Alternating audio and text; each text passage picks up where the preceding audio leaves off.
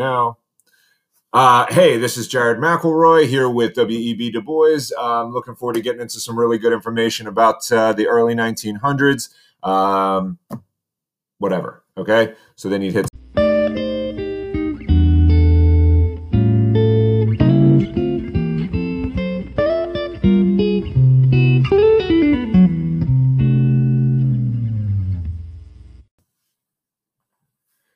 Chapter 5, Proof in the Pudding.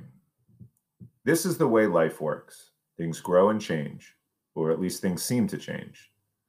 Sometimes the change is in name only. Sometimes there's a fundamental shift. Most times, it's a bit of both. In the mid-1700s, after Cotton Mather's death, and in the midst of his followers continuing his legacy, the new America entered what we now call the Enlightenment era. Enlightenment. What does that mean? Well, according to our pals, Merriam and Webster, enlightenment is defined as the act or means of enlightening, the state of being enlightened. Isn't it funny how every teacher has always told you not to define a word by using the word in the definition? Hey, next time just say, if the folks who wrote the dictionary can do it, so can I. But to be enlightened just means to be informed, to be free from ignorance. So this new movement, the Enlightenment, was megaphoning the fact that there was a new generation, a new era that knew more, better thinkers. And in America, the leader of this better thinkers movement was Mr. $100 bill himself, Benjamin Franklin. Franklin started a club called the American Philosophical Society in 1743 in Philadelphia. It was modeled after the Royal Society in England and served as basically a club for smart, white people, thinkers, philosophers, and racists. See, in the Enlightenment era, light was seen as a metaphor for intelligence. Think, I see the light. And also, whiteness. Think opposite of dark. And this is what Franklin was bringing to America through his club of ingenious fools. And one of those walking contradictions was Thomas Jefferson. About Jefferson, you know how I said Gomez Eanes de Zerara was the world's first racist? Well, Thomas Jefferson might have been the world's first white person to say, I have black friends. I don't know if that's true, but I'm willing to make the bet. He was raised non-religious in a house where Native Americans were house guests and black people, those slaves, were his friends as far as he could tell. As a young man, he didn't think of them as less or consider slavery much at all. As a matter of fact, Jefferson didn't even really see them as slaves. It wasn't until he was older, when his African friends started telling him about the horrors of slavery, including the terror in his own home, that he realized their lives were more different than he'd ever known. And how could they not be? His father owned the second largest number of enslaved people in Albemarle County, Virginia.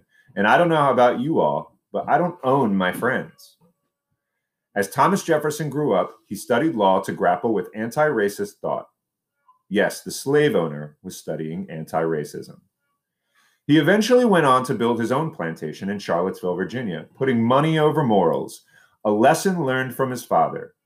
Slavery wasn't about people, it was about profit, business. I often wonder if there were times on Jefferson's plantation when one of his slaves, one of his friends, taught him things he couldn't learn from the American Philosophical Society. And if so, if that particular slave was seen as something different, like a super black. And if his I have black friends was ever followed up with, you're not like the rest of them. And if when Jefferson's friends came over, he had that slave showcase his intelligence or his talent or whatever special thing he thought only white people could do. Because up the coast in Boston, during the time that Jefferson was building his plantation, a young woman named Phyllis Wheatley was under a microscope for being special. Not like literally under a microscope. She was too big for that. Not microscopic at all. As a matter of fact, she was being studied not because she was small, but rather because she had an intellectual and creative bigness that white people couldn't believe. She was a poet. But before she was a poet, she was a young girl, a captive brought over on a ship from Senegambia. She was purchased by the Wheatley family, who wanted a daughter to replace the one they'd lost. Phyllis would be that stand-in. And because she was a daughter, she was actually never a working slave and was even homeschooled. By 11, she'd written her first poem. By 12, she could read Greek and Latin classics, English literature, and the Bible. That same year, she also published her first poem.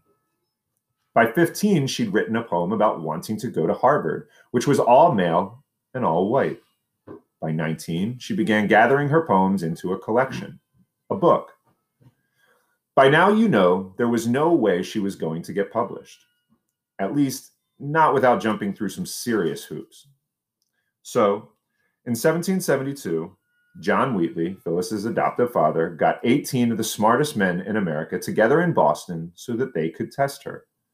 See, if a Black person could really be as intelligent and literate as Phyllis, as they were, and of course she answered every question correctly and proved herself human. Still, no one would publish her. I mean, those 18 men knew she was brilliant, but none of them were publishers. And even if they were, why would they risk their businesses by publishing a Black girl in the midst of a racist world where poetry was for and by rich white people?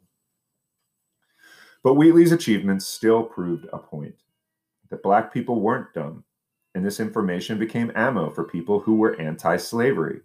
People like Benjamin Rush, a physician from Philadelphia, who wrote a pamphlet saying that Black people weren't born savages, but instead were made savages by slavery. Record scratch. Pause. Okay, let's just get something straight, because this is an argument you will hear over and over again through life. I hope not, but probably. To say that slavery, or in today's time, poverty, makes Black people animals or subhuman is racist. I know. It seems to be coming from a good place. Like when people say, you're cute for insert physical attribute that shouldn't be used as an insult, but is definitely used as an insult because it doesn't fit with the strange and narrow European standard of beauty. It's underhanded and still doesn't recognize you for you. It's the difference between an assimilationist and an anti-racist. Word check. So, when it came to Phyllis Wheatley, an assimilationist like Benjamin Rush argued that she was intelligent only because she'd never really been a slave, i.e. slavery makes you dumb. Newsflash, Wheatley was intelligent because she had the opportunity to learn and wasn't tortured every day of her life. And even people who were tortured every day of their lives and did not have the opportunity to go to school still found ways to think and create. Still found ways to be human in their own way. Although their poetry looked different, although they did not often have the opportunity to write their poetry. See how that works, Mr. Rush? Mr. Enlightened? Huh?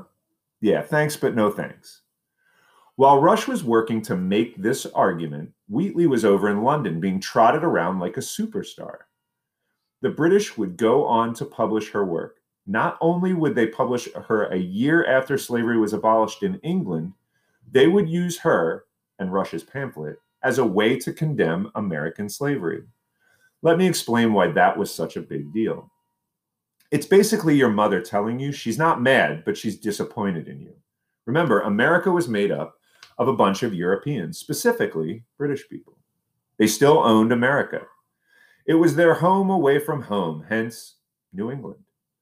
The British disapproval applied pressure to the American slavery system, which was the American economic system. And in order for America to feel comfortable with continuing slavery, they had to get away from, break free of, Britain once and for all.